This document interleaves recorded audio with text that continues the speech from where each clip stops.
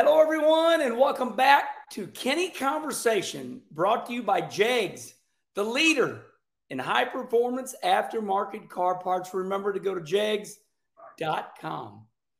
Well, we've covered NASCAR, we've covered the World of Outlaw dirt late models, and we are going to the big boys now. The World of Outlaw dirt sprint cars, four-time champion, Brad Sweet. How you doing, buddy?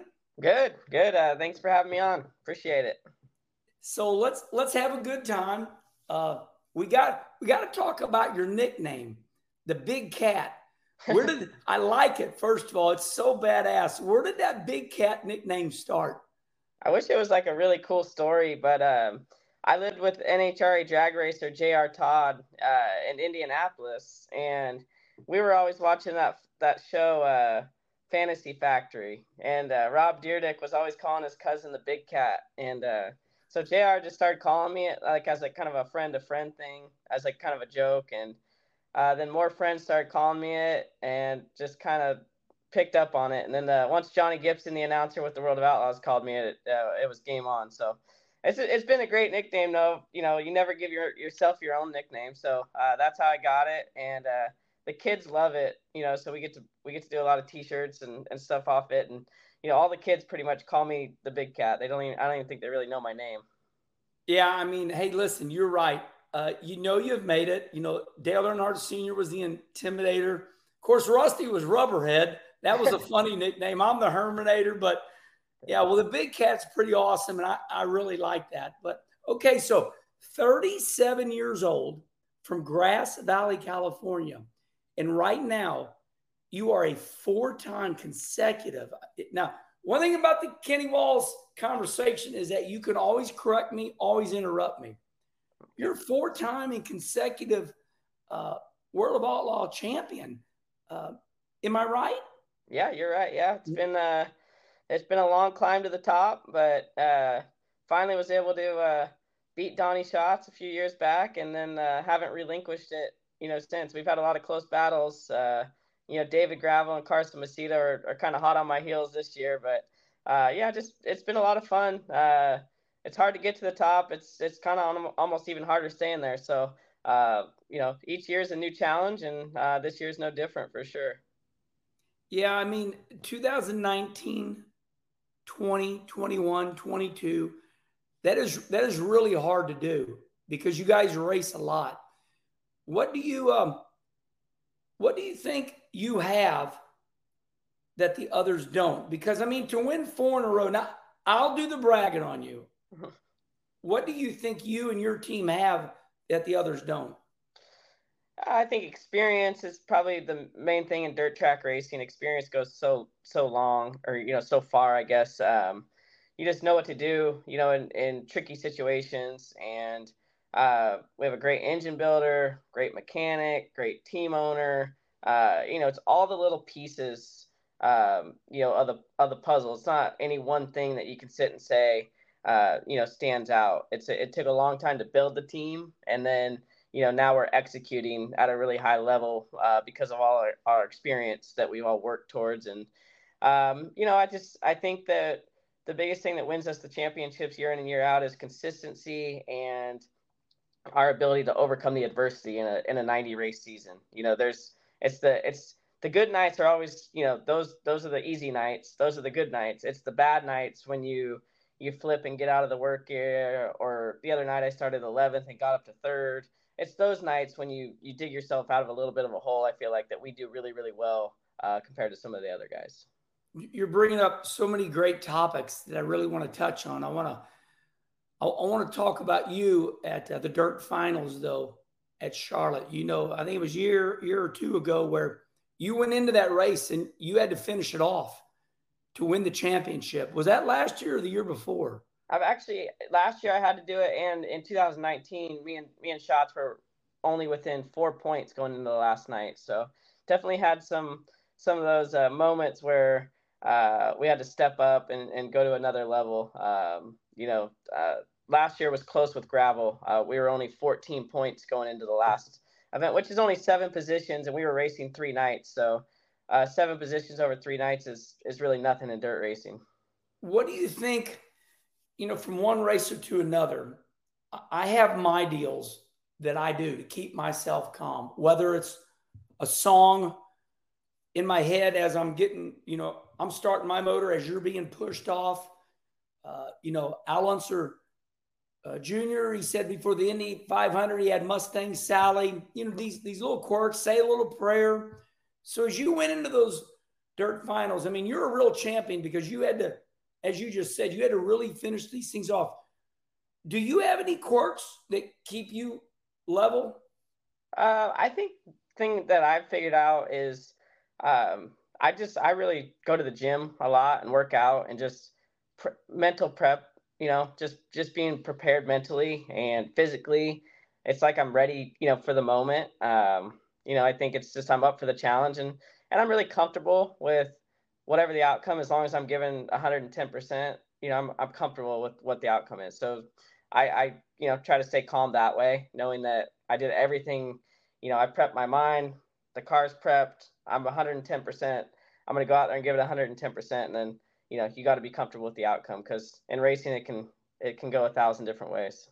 Yeah, I think that's really important to say for kids that are coming up, because I mean, when I was younger, if I didn't win my heat race, I thought that was the end of my life. That I was going to live underneath a bridge in a cardboard box, and I was a failure. But it seems like when we get older, we understand that if we don't win our heat race, nobody's going to eat us. Exactly. Right? I mean, it took you a while to get there too, or not? Yeah. Oh, absolutely. Yeah. I mean, and that's some of why I'm more successful is the highs and lows. I'm a lot more level headed, leveled out. I don't let things bother me. A bad night's just a bad night. And a good night's just a good night. It's kind of it's what racing is, and the more you get like that, the more for one, happy you are happy in your life. Because you got a Yeah. wife and a kid, and there's more to life than racing.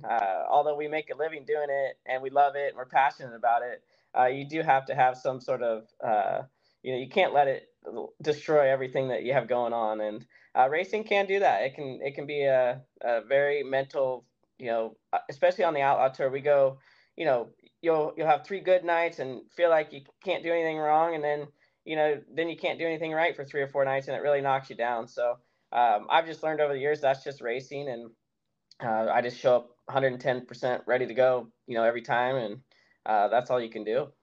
I really like what you said there, because I study the great ones.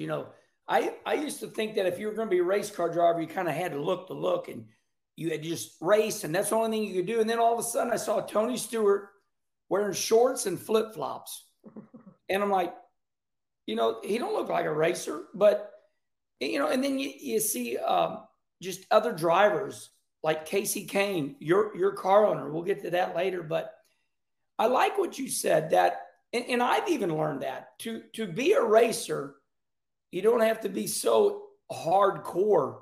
It is good to go see a movie, maybe get a massage, maybe go on a vacation. Besides working out, do you do anything, during the grind to try to, do you go see movies? Do you get massage? What do you do? Well, vacation, obviously, just because we're so on the go, is nice with family. Going home, really, when you just get to go home for a week, that's probably hard for people to understand. And just cook on my outdoor kitchen, my outdoor barbecue, get to cook, some steaks or some, ribs and whatever. When I'm home, it feels like vacation at times, just living in these hotel rooms and being on the road. So that going on vacations to somewhere warm, Bahamas, something like that's always been fun, that we've always enjoyed doing. But I have a lot going on in my life. Not only am I driving the race car, uh, you know, Casey and I started the screen print shop, Kane Screen Print. So, I'm not there all the time, but, certainly involved in some of the discussions. And then, Kyle and I started the High Limit series. So we're doing that, plus the podcast. And then, Got my notes. Got my notes, yeah, baby. We're going to get there. so I guess for me, what I've realized though is that my brain, I can, if I'm doing other things, instead of just sitting in the hotel room bored, yeah, working out, but I got this and that. Then when I show up to the races, I'm actually a little more excited to kind of be there and, then I'm just focused on that for the night instead of all the other, mumble jumble I got going on. I want to call an audible real quick. Kenny Conversations means, hey, I just thought of something. And you do the same, Brad. So I want to go back to Knoxville last week. Scary situation with Carson Macedo. Flipped, caught on fire abnormally. What is there anything that you all learn, the World of Outlaws? What happened there? Can you give us an update? Yeah, I mean, I think what happened is something broke. We're not exactly sure what broke, but obviously violent impact into the wall. These fuel cells is something that we're really looking at, why they're they come off the cars, and once it came off the car, or came unmounted and loose, then it was able to poke a hole in it, and then when he landed, obviously then fuel's pouring out onto the hot brake rotor or the exhaust or whatever, and then it ignites. And Carson was completely unconscious. So the good thing is Knoxville had the right stuff to put the fire out, and they did a good job. I think we can all learn from, maybe we could have got it out a little quicker, but they got it out, and he didn't get any burns. And I've learned a lot about this foam stuff that they spray on these fires. It's really amazing, to be honest. If you spray it on your hand, Joey Jive. Yes, exactly. You can damn near light your hand on fire. So it was comforting knowing that they had the right stuff, and that Carson went through that experience and didn't get anything but very minor burns. He's actually racing with us this last weekend. So but we learned, I learned, they already knew, but I learned that with the right foam and if you spray the fire in the right spot, that they could have that fire out in 10 to 15 seconds, no problem.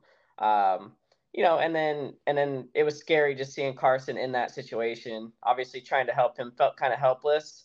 But I think the right move was to get the fire out first, then get him out. Since we did have the right, firefighting foam and people that we needed to be doing that. So the outcome was good. It felt a little helpless, a little scary for sure. But I'm happy it happened at Knoxville. I certainly think that the learning is that every track needs to have that same type of foam and same type of equipment, and it's something we're definitely going to work towards moving forward, is having those tools in case some of those fires happens at other tracks. Yeah, I want you to know that I feel bad for you. I wanted to bring it up because I thought it would be a learning situation. When I watched, I felt helpless for you. I could only imagine you were thinking your friend was going to burn to death. I love you. I'm sorry you had to see that, but we're going to be better. Yeah, exactly. We got away with it. And he's okay. I think that was the biggest thing, is that to watch someone go through that and it be okay because of the foam, the stuff, that the tools that they had, they actually used them correctly. They sprayed him down. That's why he wasn't burning. Is he had that foam stuff on him. So yeah, I mean, it was definitely learning, very helpless feeling, but if the outcome had been different, I don't obviously think I would have feel as good about it. But like you said, we learned from it, and I think we can bring those tools to more tracks, and I think that would be a good thing to have. I was trying to find Joey Jive. He's the one you're talking about. I raced with him, and it just escapes my mind. But he stopped by the shop here, like you have. Stopped by my race shop and showed me his sticks, for motorhomes. And yeah. Do you remember the name of his company? Is it Fire Aid? Yes, Fire Aid. Yeah, Fire Aid. Yeah, he's very smart, very good. Yeah, Fire Aid is some good stuff, and there's a lot of good tools that they can put in these side by sides and the back of pickup trucks, and I've been learning all about it. So me too. I've been learning from some really good people. There's a lot of good people in this dirt track sport that that are very passionate about safety and fire, and it's honestly a breath of fresh air to hear all that. And we just, how it is, we go to a lot of tracks that just don't have those resources, and like Knoxville's and Eldora's, and I think that's the thing, is we need to make sure we're bringing those resources into those types of tracks when we go to race. Almost like you kind of have to look after yourself a little bit, is kind of what I'm learning. I just got done with Jonathan Davenport, Superman, dirt late model. And when we got to the end of the interview, and I'm going to do the same with you, and he said that what you just said. He feels like that we need to upgrade the facilities. We're you know, we got these $100,000 machines, $70,000 motors in the cars, and we hardly have porta potties, and we got guardrails, and we're cheating death somewhat. Yeah, we are. Yeah. We need to get these as we. I always say, us dirt racers, we don't dumb ourselves down. We don't go, oh, we're running dirt. We don't need to shave today. We don't need to take. Some of these tracks are nasty. Do you feel like that is a big topic right now for the sprint cars? We got to upgrade these racetracks before somebody gets really hurt. I mean, it certainly is for me.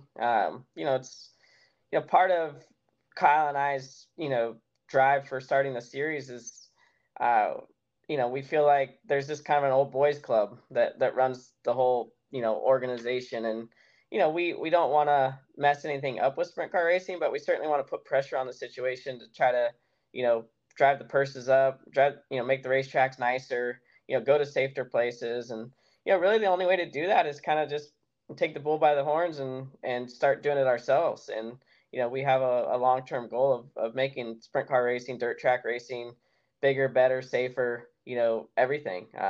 So this is kind of the beginning for us. And, as we kind of step into that role of promoter / series, and kind of, we kind of are looking at all those things and trying to figure out, avenues to make racetracks safer. And maybe racetracks just aren't, capable of having, high level racing events until they are able to fix their facility a little bit. And those are tough conversations. And, you always hear, well, they've been racing here for forever, and that's never happened. But, we're trying to not be so reactionary and maybe try to get ahead of a few things. And, proactive.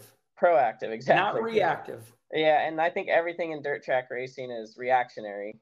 It's always you react to, well, that happened, so maybe we need to do this, and then sometimes it doesn't even happen. So I definitely think being more proactive moving forward is something that Kyle and I want to do, and we certainly want to keep pressure on every series to do the same. So I'm not going to rough you up, but we got to talk about a difficult situation. We see the Chili Bowl where Kyle didn't race. Priority Aviation, they field 3 or 4 really good cars. They didn't race. We see you and Kyle starting high limit sprint car series. In your opinion, what's going on right now? That's the best softball I can throw you without roughing you up. Yeah, it's fine. I don't have a problem. It's goes back to why we're doing it ourselves. Starting the series is because there's greed. We feel like there's greed out there. We feel like Chili Bowl's just one example. It's not. It's a big example, and it gets a lot of headlines. But basically, it's grown so much over the years, and I get that Emmett Hahn doesn't feel like he has to pay more or put anything into the purse, and that's fine. That's his business, and that's fine. But as a professional race car driver that makes a living racing, if you want the best racers to go support the event, I'm certainly not going to leave my family for a week to go lose money in Oklahoma just because I want to bring a golden driller home. No, I mean I got to make my house payment, I got to pay the bills, and so if I can't fly out there and stay in a hotel for 5 nights and I have zero chance of making money, then to me that's not a relevant event for or a professional racing event. We're racing this weekend in Sioux Falls, South Dakota for $250,000 to win. Every high limit race is on a Tuesday night, pays at least $25,000 to win or $23,000 to win, and has an $80,000 purse. The Chili Bowl purse is just it's turning into more of just a fun event for whoever wants to go pay to race, and that's not our style. It's not my style. I mean, I think the Chili Bowl is an extremely fun. It's a great idea. They do a great job. Everything's there. But as a professional race car driver, I just don't see, the economics of it for me, or other professional drivers. I could go to Australia. You look at Kyle, he's going and racing in Arizona for more money. It's just, even though Kyle has a lot of money or people have money. NASCAR money. NASCAR money. And I'm going to get to that. You still want to go race, for a purse that you feel is justified. And, the Chili Bowl to beat 380 people over the course of 5 days, the marathon. You And don't then want to be used up. Don't use me. don't use me. Just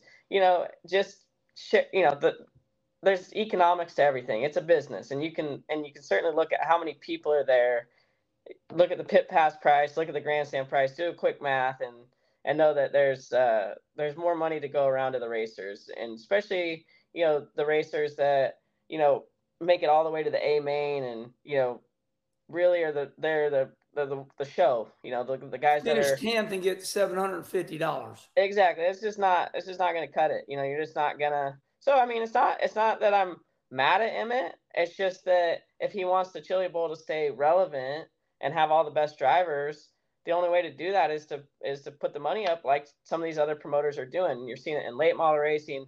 I mean, we're racing for $1 million in a month over at Eldora. It's just the Chili Bowl's not really in that conversation because they haven't kept up, the purse. So I just, I think he's going to create opportunities for other events to pop up that pay more, and racers are going to go do those events. So I just did a Kenny Wallace show, and this is a conversation between me and you. I feel like sometimes people want to keep, I've been using this a lot lately. I feel like sometimes people want to keep dirt racing dumbed down. In other words, my show was you cannot make a living racing dirt cars. And I like what you're saying because you're saying, I'm trying to make a living running dirt cars. So, for example, I'd like to think you and I are friends. 2-3 years ago, you come rolling up my driveway, and you're a World of Outlaw champion.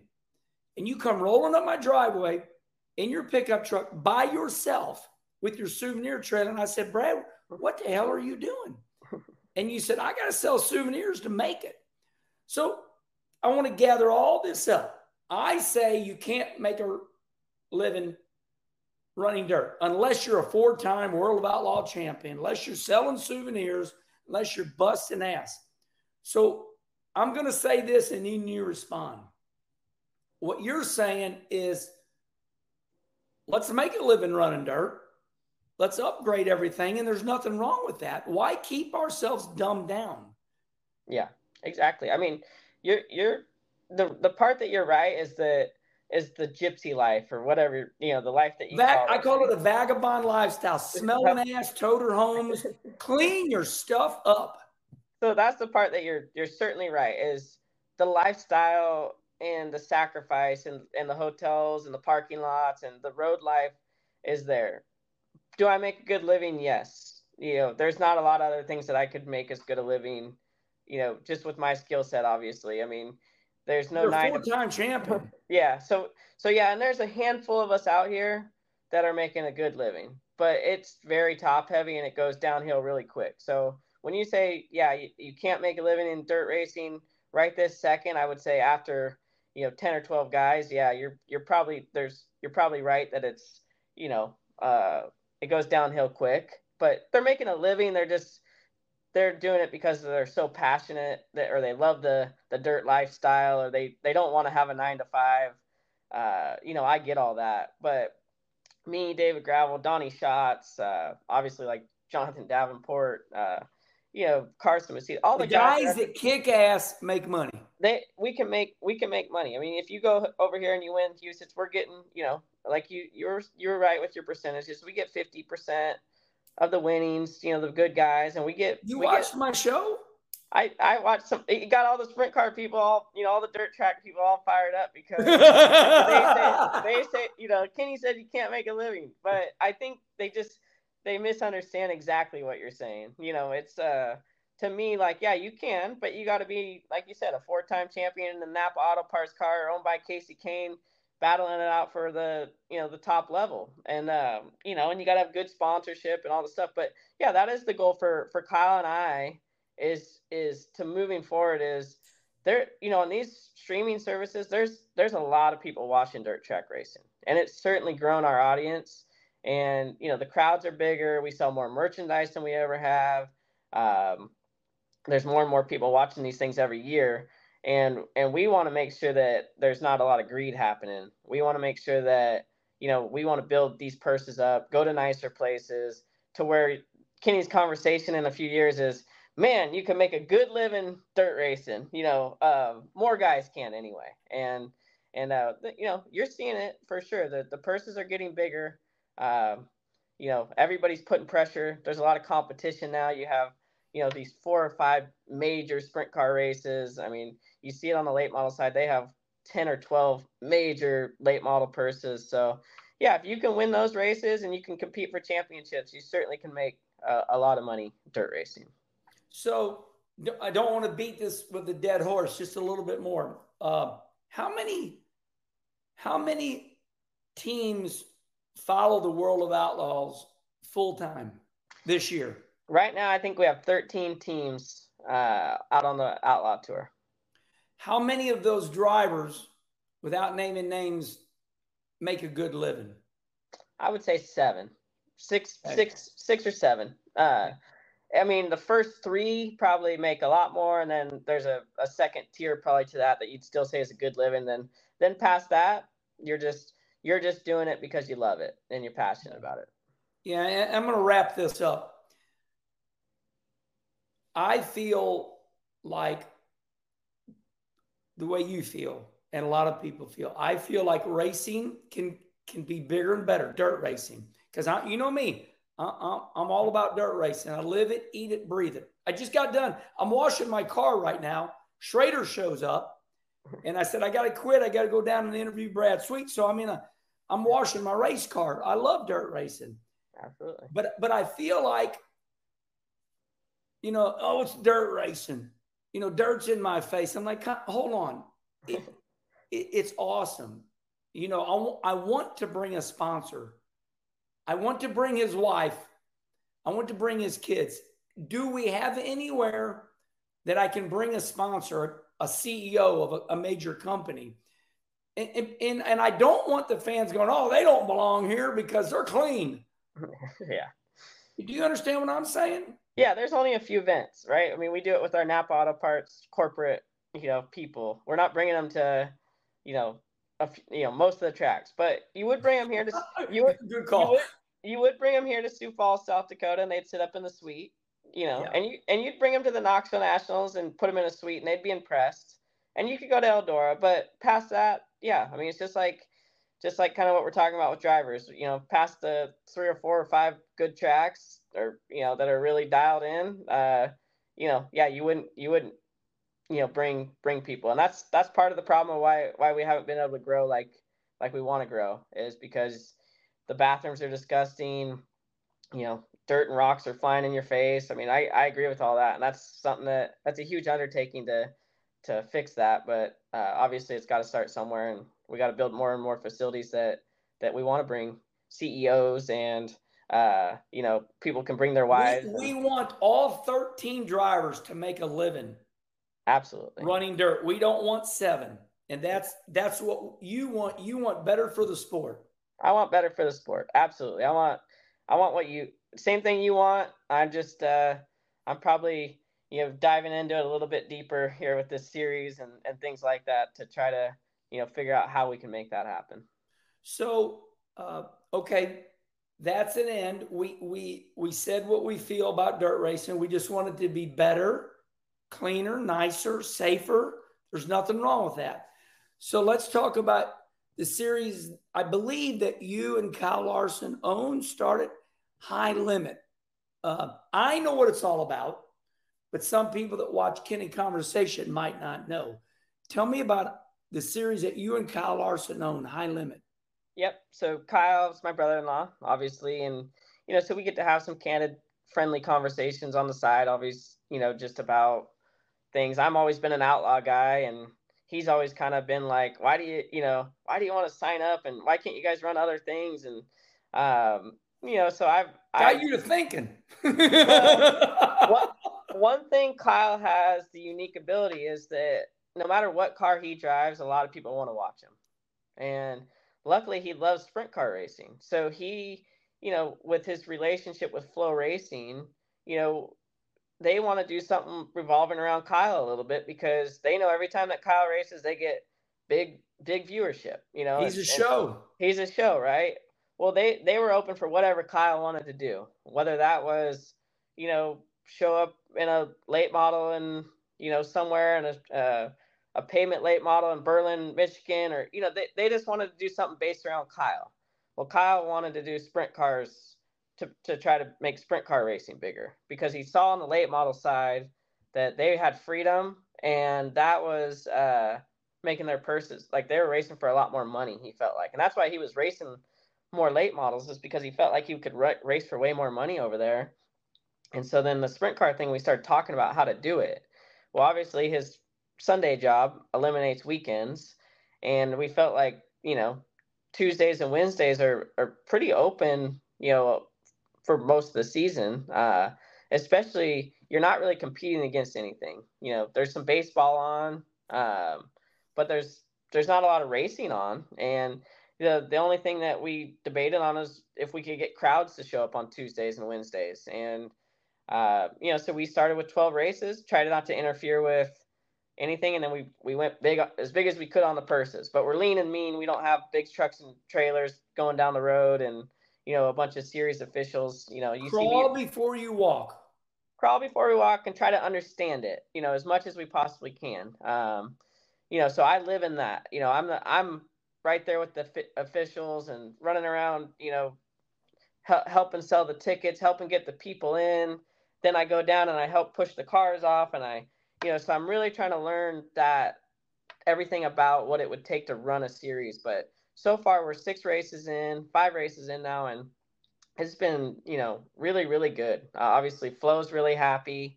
The racers are happy because they're able to now, in between traveling between two different races, they're stopping in and racing for these $80,000 purses on one night. $80,000 is our purse. That's our minimum, and then we have two $50,000 to win purses that are a total of $140,000, and then the 12 race series has $120,000 point fund, and this is all because Kyle came to me and said, let's use my likeness and my ability to get viewership and create a series. And then Michael Jordan. Yep, and then Flo backs it, and then you get my entrepreneur brain going, and then we end up with a good group and a high limit series, and Kyle's manager JP and Rod Moskowitz they help kind of with all the legal stuff, and we are able to kind of come up with something pretty cool, and the racers are happy now. Eagle Raceway the other night in Lincoln, Nebraska, we had just droves of people. So I saw it. It looked good. So we proved that people are going to come out on Tuesday nights. The viewership's great for Flow, and the racers are supporting it because the purses are good. So we had 27 guys sign up full time for our series to travel around to all the different states. We had guys from Pennsylvania, New York, California, the Midwest. So it's turned out probably better than we thought, and now we just need to figure out what to do with it, if we want to grow or if we want to kind of stay with where we're at or whatever. But we're certainly enjoying it. Well, I really feel like, as I get older, there's good business models, and then there's business models you try and they don't work. We look years ago, Thursday Night Thunder, open wheel midgets at Indianapolis Raceway Park was the showcase for the great Jeff Gordon. So I believe that sometimes people get so excited for Friday or Saturday. It's like they get a little sad on Tuesdays and Wednesdays. Hell, let's have a race. I think sometimes that business model works. Sometimes it doesn't. And I see these World of Outlaw or these flow nights for late models, flow nights. And the numbers are record breaking. People sitting on their couch. Hey, honey, what are you doing tonight? Hell, I'm watching Dirt on Flow. Yeah. Chromecast matching up with my TV. It's on my big screen. Exactly. Yeah. Yeah. We're seeing, extremely high viewership, and it's, that's really big for sprint car racing because, that's that many more people understand it, know what it is. So when we do come to their town, they're going to support that local track to see the stars come out. And obviously Kyle's star power, Rico Abreu, and a few other people that are supporting our series. I mean, everything helps, draw those fans in. But I'm certainly a believer that the streaming services have connected us to a much bigger fan base, and I think this is just the beginning, and that's why I'm really bullish on sprint car racing and dirt track racing as a whole. I think if we can clean it up, make it a little more professional, I think we can grow the sport immensely. Because you want to race for a living. You can do it, but you want those guys seventh, eighth, ninth, 10th. I get it. Okay, so we're man, we just can talk forever. We're already at almost 40 minutes. We're on the end here, and this is where it becomes a lot looser. The hard part's over. That was hard on me because I'm a racer, and I owned a racetrack at Macon Speedway. I owned a racetrack with Tony Stewart, Kenny Schrader, Bob Sargent. I get it. So let's have a little fun. Then we're going to get a little hardcore. The Knoxville Nationals. Why? When did it happen? Why are is the Knoxville Nationals the granddaddy? Is it bigger than Eldora? Give me your thought on that. Yes, absolutely. Knoxville Nationals is still the granddaddy of them all. Still just something about that place. And I don't know why, but I mean, I think just growing up, watching it, how big the event is, it's certainly just it's a different place. When you go to Knoxville, especially as a racer that's going to compete, it just gives you chills going into that little town. There's really nothing much to the town. It's just Nothing. and then like that weekend, it's like they turn it on, right? And then it's just golf carts and the bars happening and people, there's t-shirt vendors and, just, I don't know. It's just the place comes to life. It's like its own little world. And, it's the most diehard sprint car fans all in one place. We sell so much more merchandise at Knoxville than anywhere else because people save their vacation that are hardcore sprint car fans and they show up for that 1 week. And the track's really good. It's really racy. I felt like Knoxville always led the way, and Eldora was right there with them, but Knoxville always raised the purse. And what Knoxville does too is one thing about their purse is it's not just a lot to win. It's $15,000 just to start the AMA on Saturday night at the Knoxville Nationals. I never knew that. Yeah, you just taught me a lot. That's unbelievably awesome. It's over $1 million purse for the. So what they do is guys can travel from California and Pennsylvania and wherever they're coming from, and even if they don't have the best week, I think if you run 6th or 7th in the B main, it's like $7,000 or $8,000. And then I never knew. If you have a bad prelim night, they have the Friday nights, like the night of hard knocks, they call it, which then then it gives you a second chance to kind of make a little extra money plus set yourself up. So I just think they do everything right. Everybody's, Eldora, obviously, since Earl obviously did a great job at Eldora. Now, since Tony's taken it over and taken it one step further, it's hard to ignore that there's $1 million to win race, but I don't think that $1 million to win race will be around, every year. The Knoxville Nationals is there. And then the Kings Royal, to me, is the next, biggest sprint car race that we have. Yeah, and Knoxville also is the home of a beautiful sprint car Hall of Fame. It's real. It's nice. Yeah. It's not some tin building. Mm-hmm. So I agree with you. Yeah.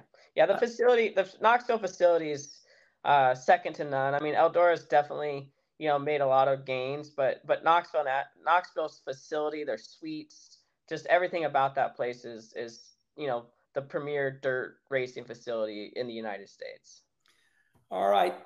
We're going to wrap it up here a little bit, maybe 5 more minutes or so. I'm bad at saying that. I always want you to know that I know you're a racer, and I'm always used to working with hyper people.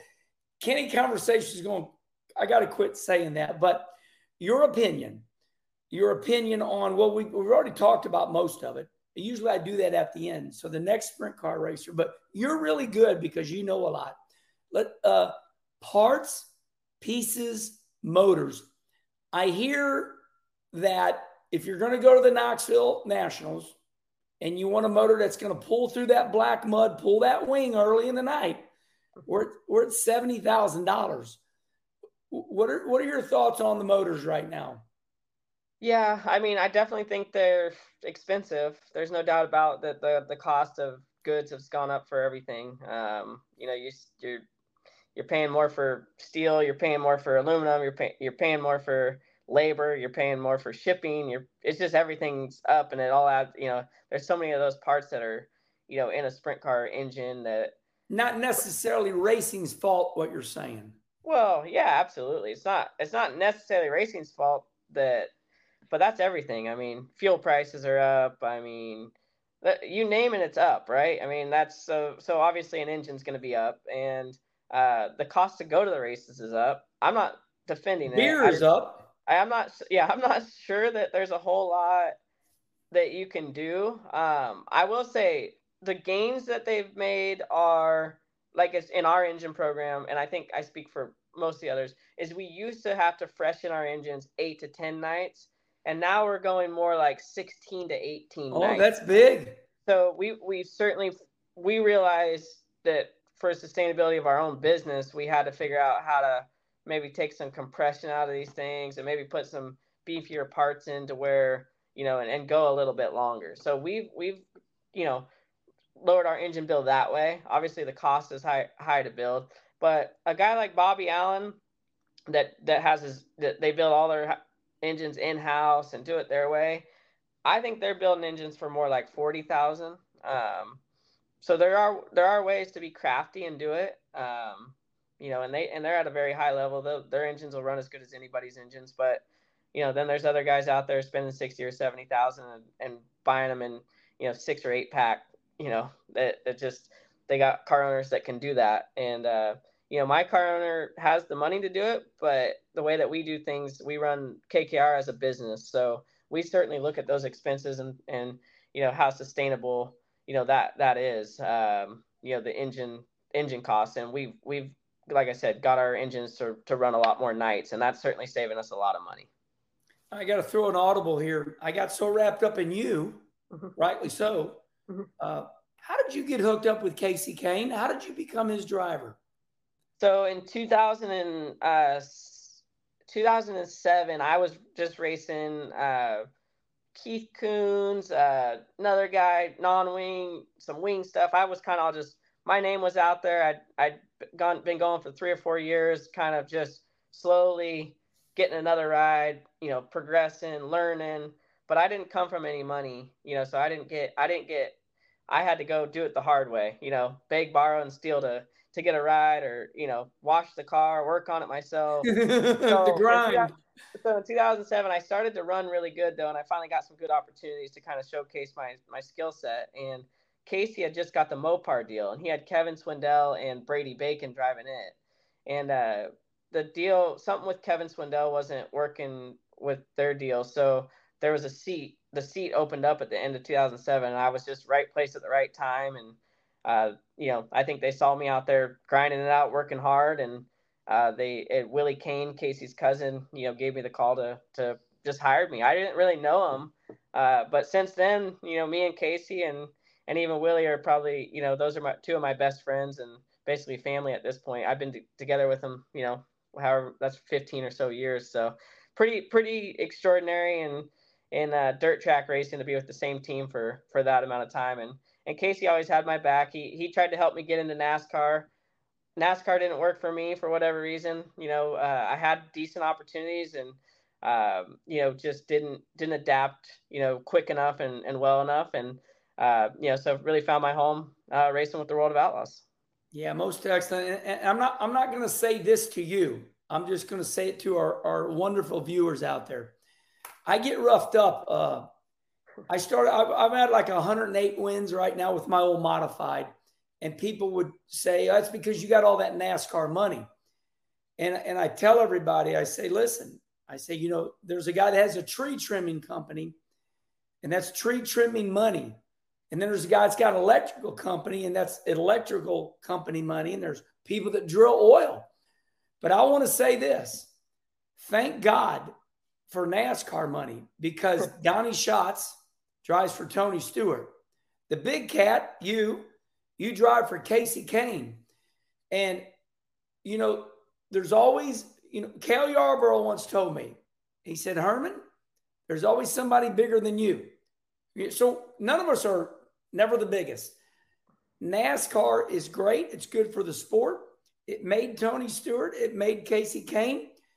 And they love you. Casey loves you. Tony has Donnie Schatz, and there would be less teams without those drivers. And I think they paid it forward. I think so. I think the fans are the ones that they don't want dirt track racing to be considered a lesser, Right. of racing. And I think the racers, the true racers, know, the Kyle Larsons and even a lot of the NASCAR drivers know that the dirt track world is a different world. That they couldn't just come over here and beat these drivers. So and it should be. Exactly. So it doesn't really have to, in my opinion, doesn't have to be a conversation or a competition. It's, we cheer on the NASCAR guys on Sundays and have fun watching their races at times. Love that. And now they're, Chase Elliott will text me as much as anybody. He's watching our races, my World of Outlaw races, and all these NASCAR guys are paying more attention. So I think the Kyle Larson effect a little bit is he's brought the NASCAR late model and sprint car group all together. Everybody's watching everybody, Thank you for saying it. Yay. There's nothing wrong with that. It's no competition. We're all trying to make a living racing. We're all passionate about it. And that's really all that matters. Yeah. And Napa Auto Parts sponsors you and Chase Elliott. That brings you guys closer together. So we're going to close it out with a goodie, an oldie but goodie. Let's do it. I did it with Davenport. So with Jonathan Davenport, I said Moyer or Bloomquist. So with you, you're just a kid, Kinzer or Schatz, or a tie. You can say anything. Are you asking me who I think's better? Well, just a thought. Yeah. Man. Steve Kinzer's the greatest of all time. That's it. Strictly off of stats, and then Donnie certainly dominated his decade or even two. They're 1 and 2. It's just Steve Kinzer's just the king, and maybe it's because when I was a kid, watching him dominate, he seems so unreal. But certainly my respect for Donnie Schatz is, man, second to none. I love the guy. He's a great friend now. He made me work so hard for it all that the respect's so high, and now I feel finally the respect back from him, and we actually have a really good friendship because of it. And two of the best though, for sure. Man, that makes me so happy. I kind of dreamed that up because over there in the late model world, they're just always about Bloomquist or Moore. So I served that up on a platter to Davenport, and we had a good time with it. So who did he pick? He didn't even hesitate. He right away said Bloomer, and but he answered kind of like you did. He says, let me back up. He has one car for Eldora, and Davenport says Eldora made him all his money, although he wins everywhere. So he said that Bloomer had one car that, Eldora, and kind of like Knoxville. So the late model guys are just like you guys. You guys are Knoxville. They're Eldora. Yeah. And he said definitely Bloomer because Bloomer's got more big wins, like Eldora. Yeah. And but we both agreed that Billy Moyer and Bloomer are like, it's a beer drinking conversation. None of it's right. Exactly. Yeah. So who was the best race car driver that you've ever raced against? That's the great Dick Trickle out of Wisconsin, Rapids, Wisconsin. Dick was my philosopher. He's the one that taught me some of these things. Like, I didn't grow up running a 6-lap dash like you guys. Yeah. Trickle taught me you must first finish to finish first. Yeah.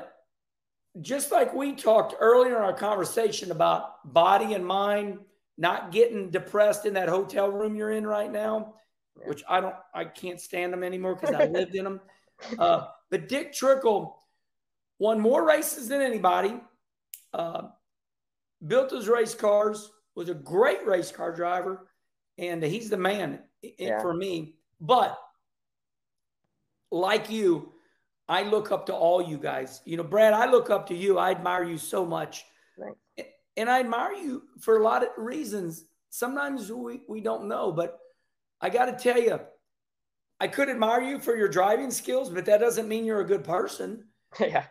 I admire you because your father come up and parked his motorhome, and I saw your dad, and I talked to your dad. And then you rolled up my driveway to park your souvenir trailer so you could fly back home to be with your, at home. And I know more about you, and I love your sister. She's fun. I just think you're a wonderful person, and thank you for being on Kenny Conversation. Yeah, thanks for having me. It was an enjoyable conversation, and you didn't beat me up too bad. So hopefully the fans will enjoy it. Well, I didn't want to. It could have got ugly. It could have got ugly, and I know that. And I didn't want it to be there. I figured this way. I am a lover. I do poke the skin with a knife, but I don't never puncture. And I figure if the late models can have World of Outlaw late models and Lucas Oil, then I know you all can do the same thing. And you got it going on, and your heart's in the right place. You and Kyle, you just want better. You want everybody. You want more people to make a living, clean the facilities up, and I like that. Absolutely. So thanks. Thanks for everything. Thank you, buddy. All right, everybody. Remember, we are in podcast form. This is a long conversation, but as you know, on your way to work, you can listen to Brad. On your way home from work, you can listen to Brad. Or old Charlie Marlowe. We'll chop this up. We'll give you 15 minutes at a time. It'll live forever. So until then, remember, Kenny Conversation just keeps on rolling. We've got it all covered. NASCAR, dirt. Until next time.